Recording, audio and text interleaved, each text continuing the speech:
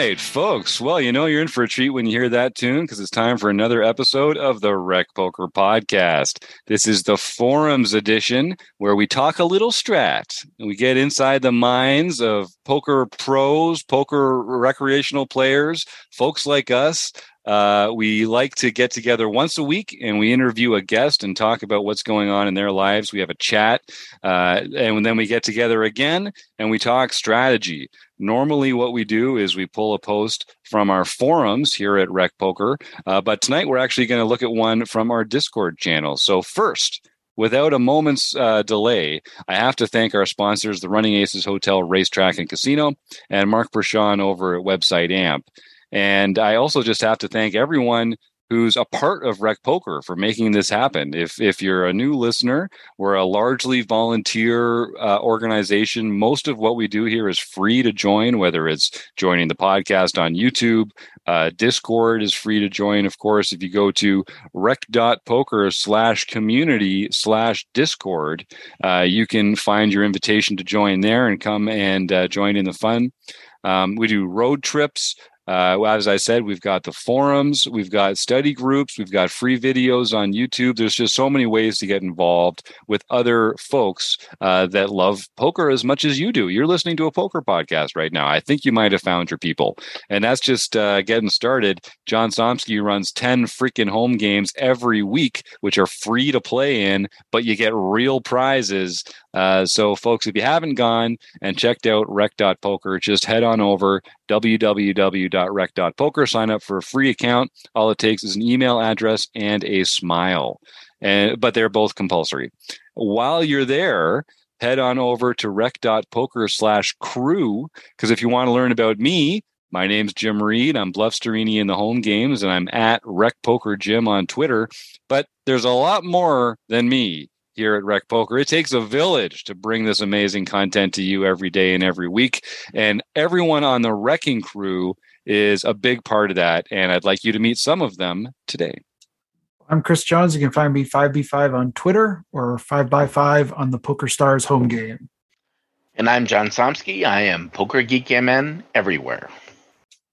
And I'm Rob Washam, and I'm Rabman50 just about everywhere. I'm Taylor Moss. I'm at Taylor_Moss on Twitter, or Gopherboy TJM in the home game. Thank you, Wrecking Crew members. And every week, I'm so pleased when some premium members come and join us here in the chat for the Forums edition. This week, we're joined by longtime participant John Crowell. And we might talk about some of his action a little later on. We're going to start with a hand that we pulled from Discord, as I mentioned earlier, which is a great platform for people who want to chat poker in real time. We have a lot of interesting conversations going on over there, from binking and railing each other to stuff off the felt, asking strategy questions, hand history reviews, classifieds ads. We've got it all over there on Discord. But Chris Jones, who's an avid Discord fan, and as you can tell, I've been listening to the Poker Guys a lot, so I'm really ramping up the intro here. We're gonna have to put timestamps in for when the analysis begins. You haven't gone enough off the rails to sort of to copy that format yet. Yeah. All right. I've still got some. I'm gonna keep some in the tank, maybe when we do our next episode. But Chris, you pulled a hand from this deep dive that you're putting together. So, well, I'll let you explain it. But basically, every month, Chris has a new learning theme here at Rec Poker. Chris Jones is the our membership content director, and he's in charge of putting together the curriculum, what we're going to be studying, what kind of material we're going to use to support that study every month. And in July, the theme of the month is c-betting out of position in single raise pots. And I know you're a big fan of this Inside the Mind of a Pro series on YouTube. And is that just free for anybody to go and watch? It sure is. Because it is wild how good it is. So if you want to learn some poker, literally just go watch this series. It will teach you so much if you pay really close attention to it. Yep. And, this is the episode where we're talking about a lot of free stuff you can do here at Rec Poker. So check that out. It's referred to in some of our learning material. And Chris has been advocating for this Inside the Mind of a Pro series for a while. So, Chris, you're so obsessed with poker. You spend all your time when you're not working on poker stuff here at Rec Poker, you're watching it on Poker Go. You're looking up these free videos Lately, on YouTube. I have it, yeah. Like I just love this passion for poker that you have. What made you decide to pull this spot and sort of, just start with that. Well, I mean, so, in June, we talked about c-betting in position, and I think it's the area where we're the most sort of studied and comfortable as players. I think we often probably get those spots right most of the time. There's some nuance there, and we had really good conversations about different approaches and sizing and times when we do check back and that kind of thing. But I think that the area where players, particularly rec players, kind of can tend to butcher or mess up a lot or feel like they're kind of, on roller skates on ice kind of thing, is when they are the pre-flop aggressor, but now they're out of position. So they've opened an early position and the button has called them. We're going heads up post-flop, but we are out of position. And it feels like an area where, well, I should just lean on what I know about c-betting and I should just do what I do all the other times. But I think it's an area we have to be very cognizant. This is a very different scenario for us as players. So I picked this hand because listening to this pro, João Vieira, who's one of my favorite pros, I just think he's just so good at poker and he's just got such a mind for it. Listening to him talk about this hand, I think was fascinating to listen to because it's a hand that I think we can learn a lot from his approach to. And I learned a lot just listening to him the first time I did that, because there's some stuff in here that I'm embarrassed to say that I never thought of that. Yeah. And we can talk about that in a second. So do you want me to lay out the hand or is that? I think that's a great idea. Okay. So we're in a World Series event. I believe this is a $3,000 bracelet event from not the most recent one, but the fall one in 2021. Yeah. And we're in a $3,000. I think this might have been a 6-max event. But it might have been a full ring. That part I can't remember. But anyway, we're in the hijack as João Vieira. We have 50 big blinds. And we look down at Jack of Diamonds, 10 of Diamonds, and he opens. And it shifts over to the button, who we cover, who has about 42 big blinds. So we've got them covered, but not by much. And that the button calls us, and then the 2 blinds fold. So we go to a flop here, single raised pot. We're out of position. It's just the kind of stuff we were just talking about. With Jack of Diamonds, 10 of Diamonds, we're the pre-flop aggressor. And the flop comes, and I've got notes here just so I get it right. Ace of Hearts, 2 of Clubs, Queen of Diamonds. So again, we have Jack of Diamonds, 10 of Diamonds, Ace, Queen, Deuce with 1 diamond, rainbow flop. I'll stop there and I'll just ask, what is your thought or approach before we talk about what João talks about in this hand? What is your approach when you're thinking about this hand with this flop in this situation? What are you doing? Well, I'll set the table here while other folks on the panel can unmute and share their opinions. So as Chris says, Ace, Queen, 2, rainbow. We've got the Jack 10 of Diamonds. So we've got the gut shot to the Broadway straight, and we've got the backdoor diamond draw. And I don't think, at this point, those are really what we're working towards here. With an ace and a queen on there, if our opponent does stick around, I don't think we're going to be jumping for joy if we make a pair with a hand like this. So, that's my sort of synopsis of where we're getting here. The one, if we were in position, Ace, Queen, 2 feels like a pretty good board for us to c-bet with a lot of our range. That's going to be a board where we've got a lot of advantage. And I know the one lesson that I'm learning studying c-betting in and out of position is that you want to do it a lot in position and not nearly as much out of position. And I think one of the things that recreational players like us need to think about a lot more is, so what are those hands that we're not going to be c-betting out of position that we would be c-betting in position? So I spoke a lot. I didn't really give you an answer. Does anyone else have any actual, what would they do in this spot, Rob? Well, the first thing you want to consider is basically the ranges of your opponents are so much different when your opponent calls in position. When you talk about your typical out of position or in position play, you're against the big blind and his range is really wide, so you really have a big range advantage.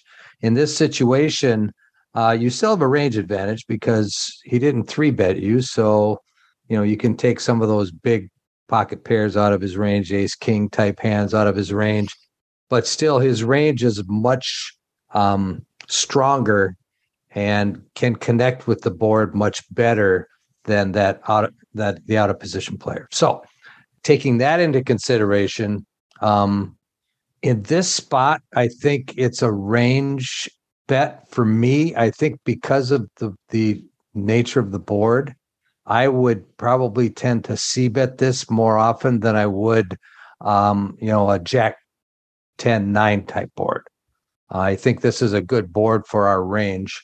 So this is a board that I think even out of position, I may go ahead and put that c-bet out there. Yeah, I think I'm in real time. I'm thinking that I am not, like when I'm making a c-bet here, calling it a semi bluff is maybe giving it too much benefit there. Like, we really would love to win the pot. We can represent a lot of aces here, obviously, and this does feel like a spot where I would bet, hoping to get the folds, frankly. And if that didn't work, then I know I've got these outs to a very strong hand. That's the way I'm guessing I would be thinking about it. Taylor? Yeah, one thing that Rob said that I've kind of found out when I did some studying around out of position spots for c-betting is there's almost no like spots out of position where you have like range bets. And when Rob says range bets, he means like no matter what I have in this spot, I'm going to be betting. And when you're in position, there's a good amount of those. A lot of ace high boards with junk on it. Like you're just going to bet your entire range, especially versus big blind, and kind of just profit with it. But out of position, there's very, very few of those spots actually. And a lot of times what makes this, at least in my mind, so difficult to like grasp and get a good understanding out of these out of position spots is solvers like to use like mixed frequencies with a lot of hands. With overpairs, they'll sometimes check, sometimes bet. With top pairs, they'll sometimes check, sometimes bet. With under pairs or total bluffs and strong draws, they'll sometimes bet, they'll sometimes check. And that's what makes it so tough is like, okay, well, what am I supposed to do in this spot if, a solver is kind of mixing between frequencies? And I think that's, at least for my understanding, always tough to like fully grasp. And when it comes to like this exact spot, a lot of things that I think about when I'm in a spot like this is kind of, how often do I expect my opponent to raise me if I bet? Because what you really don't want to do in this spot with a strong draw, we have a strong draw, non-made hand, but a strong draw. We don't really want to get raised off of it. So then it comes down to like, how do you want to play it? Do you want to check and hope the opponent checks behind and kind of see a free turn card? Do you want to check in an attempt to check raise? Because then you can, pull out that semi bluff, or do you want to bet and try and just deny equity? All of those have pros and cons, and it kind of makes it tough. And I think that's why the GTO solvers kind of mix between those things, because it kind of likes all of them somewhat equally. And there's no option that is just like far and above superior to the others. Yeah. And I think one of the things, like, as you talked about that, Taylor, one of the things that, so I'll kind of I think this is a really good conversation. And I think as I approach a board like this, I think about that. Like, yes, we have those strongest hands that Rob mentioned. We've got so we've got some element of at least a nuts advantage, if not a range advantage. We can represent the ace really comfortably in this spot. We have a gut shot to the nuts, which is one of those where when we can represent the nuts and have that sort of, that trapdoor out where we need it. If that king comes and we can just kind of barrel away, we can also hit a diamond on the turn. There's a lot of things that can happen for us as we progress. This is a board that I will just say, until I've really been studying this recently, that I would almost see bet with this hand probably 100% of the time. Just like that. Here we go. And what I loved listening to João Vieira about this is it kind of matched some of the stuff that I've been really trying to study lately and really think about lately, where he was talking about this is the perfect check raise hand. It is the absolute perfect check raise bluff, because we're going to have some of those hands that we want to check raise with for value. And this is like pretty much the perfect one that we want to have in sort of one of our bluffing ranges, is having that Jack 10, probably any of the Jack 10 suiteds that have a suit on the board is sort of like those kind of perfect ones where we've got a gut shot to the nuts.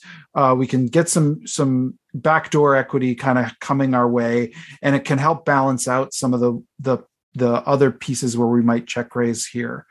And if it goes check, what he's talking about is if this goes check, I can still bet big on the turn when we get to that point. So if we have a favorable run out on the turn, he talks about, now I can take that turn and bet big. So I'm not necessarily losing the value here. And my opponent, the other thing he talks about is that his opponent, because as Rob mentioned, it has a much narrower range than say a big blind range, is going to be potentially betting more often. So we're going to be in more spots where they're going to have some hands that really don't like being check raised. They're going to have hands like ace jack, ace 10. Some of those kind of holdings are going to start to be really uncomfortable when they get check raised. And so for a lot of those reasons, that's at least through his mindset, what he was talking about. And I will just say, like, I have not thought enough about having a check raise sort of range in these kinds of spots. Like, it's like, I kind of just am thinking, do I bet or do I check? And then, but I was not constructing much of a check raise range in these spots. And that has really started to really shake up some of my thinking in these kinds of spots. And if you want to hear somebody far better than me talk about this, I really recommend watching this video, because you can see him in real time talking about why he wants to sort of make those decisions with this hand. Yeah, and I think that's the key component when thinking about the differences between in position and out of position, right? Like when you're in position, you can't have a check raising range. And I think people get so used to just playing in position, they're not even considering that option of like, what should I be check raising with? And that's why I think it doesn't, to a normal poker player and myself, a lot of the times I just see a spot and it's like, I made the pre-flop bet. It's now on the flop, time for me to continuation bet. But we really need to be considering, like, are we in position? Are we out of position? And when we're out of position, understanding that like check raising possibility and like what we want to do with that specific part of our range, because that's the huge difference between in position, out of position. Yeah, and I think we get used to thinking about check raising as like almost like a defensive play against the player who is c-betting, against the player who has initiative from the previous street. And it's kind of, I think we probably play more pots out of position. We're thinking about it, we play more pots in position. We think about that more often, like Chris was saying earlier. And check raising as the aggressor feels like different than check raising as the caller.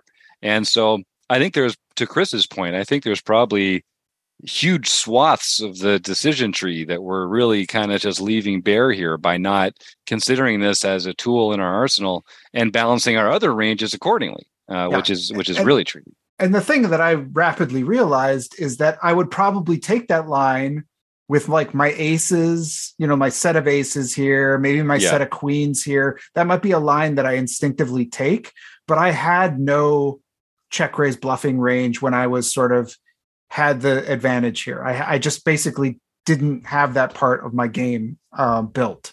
And it's been something that, as I've been studying this for this build, and a little bit previously too, it's been something I've been really trying to think about.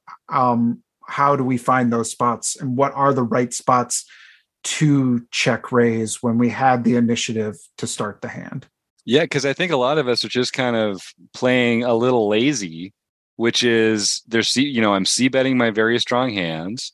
And then if I have hands that benefit from folds, I'm c-betting them too. And I think that this is just a really good insight that you actually should have a check raising range. And if you are going to, then this is a good way to balance out those really strong hands. So Chris, do you think about this as a good check raising hand because if you get 3-bet, you can comfortably fold it and it's not like a check call with a stronger draw that you might want to see another card before you had to decide? Or what makes it such a good balancing hand compared to your very strong hands? I mean, I think it's the piece where we can represent the board really well. We still do own this board, at least like on the very high end of the spectrum. We have the aces, we have the queens. I guess the button can have ace queen. That's probably where we start to merge in terms of our top value range. But we have those sort of elite hands that they don't have. And so that piece of it is that we can represent that, and it's a very powerful thing to check raise. The other thing is that this is a hand that has, when called, has really nice playability and really nice outs. We're gonna be able to proceed when we hit a diamond, when we hit a king, and we're not necessarily going to get ourselves into trouble when we hit like a 10, right? I think it's going to be a pretty fairly if we get 3-bet here, it's a pretty easy hand to fold. We're really just talking about a gut shot with backdoor equity at this point. So, I don't think you're going to get 3-bet unless it is ace queen really specifically. I just can't imagine that's going to happen that often in this spot. So I think all of those things make it a really good candidate. And I think, Rob? I love all this because it's not something that we normally think of, right? This is not something that we would normally do. The one thing that I come back to is I'm weakening my hand by checking, especially if he checks back, because I'm not showing the kind of strength that I did pre-flop. So you're putting a lot of stock in him betting to actually make your hand appear stronger to him than it really is. So there is that, I guess, that risk that you're taking when he does check back. Now, what does your hand look like? Because you came out pretty strong, and now you got this flop that should just be trampling your range. Of course, you could be trapping, right? You could have that pocket aces. You're not going to probably bet out pocket aces. You're not going to bet out those pocket queens. There may be the queens because you could get called by an ace, but you know what I mean? It's some of those bigger hands you might check back, but I think you're weakening your entire range of hands by checking and having him check back. Yeah, and I tend to agree there, but I think there's also some opportunities here because he talked about his plan basically when this happened was now we can, on favorable turns, we can bet big. And because that perception of our weakened range might be there, when we either do have those really elite value hands in this spot and we bet big, those might get called more. And when we have hands that maybe increase their equity, like a diamond comes on the turn, which does happen in this actual hand, now we can bet large, and we're starting to build a pot towards a hand that's very well disguised at this point with the backdoor diamonds. Mm-hmm. So I mean, you're definitely right. I think we have to start to get comfortable with sometimes like those kinds of spots where we are weakening our range and we are sort of maybe, but I think the more we do this to opponents, the more they're gonna learn quick that they can't just take our flop check as a total sign of weakness. Well, and not only that, but in the scenario that Rob's describing, getting to the turn and having weakened your range, in order to do that, that in position player also has to have checked. So they've weakened their range as well, which means that larger bet on the turn is going to have, they've got more folds in that unchanged range that they checked back as well. So there is some element to that. But I think Rob really made a good point here that part of what you're thinking has to be, is this a board that my opponent is going to float me? Like, is this a board that they're likely to have hit enough to bet when I do check? When you're thinking about which spots you want to take here, because you need to, that if your plan is to check raise, then you're going to want to sort of do it in a situation where their range hits that board well enough that they're going to consider that bet.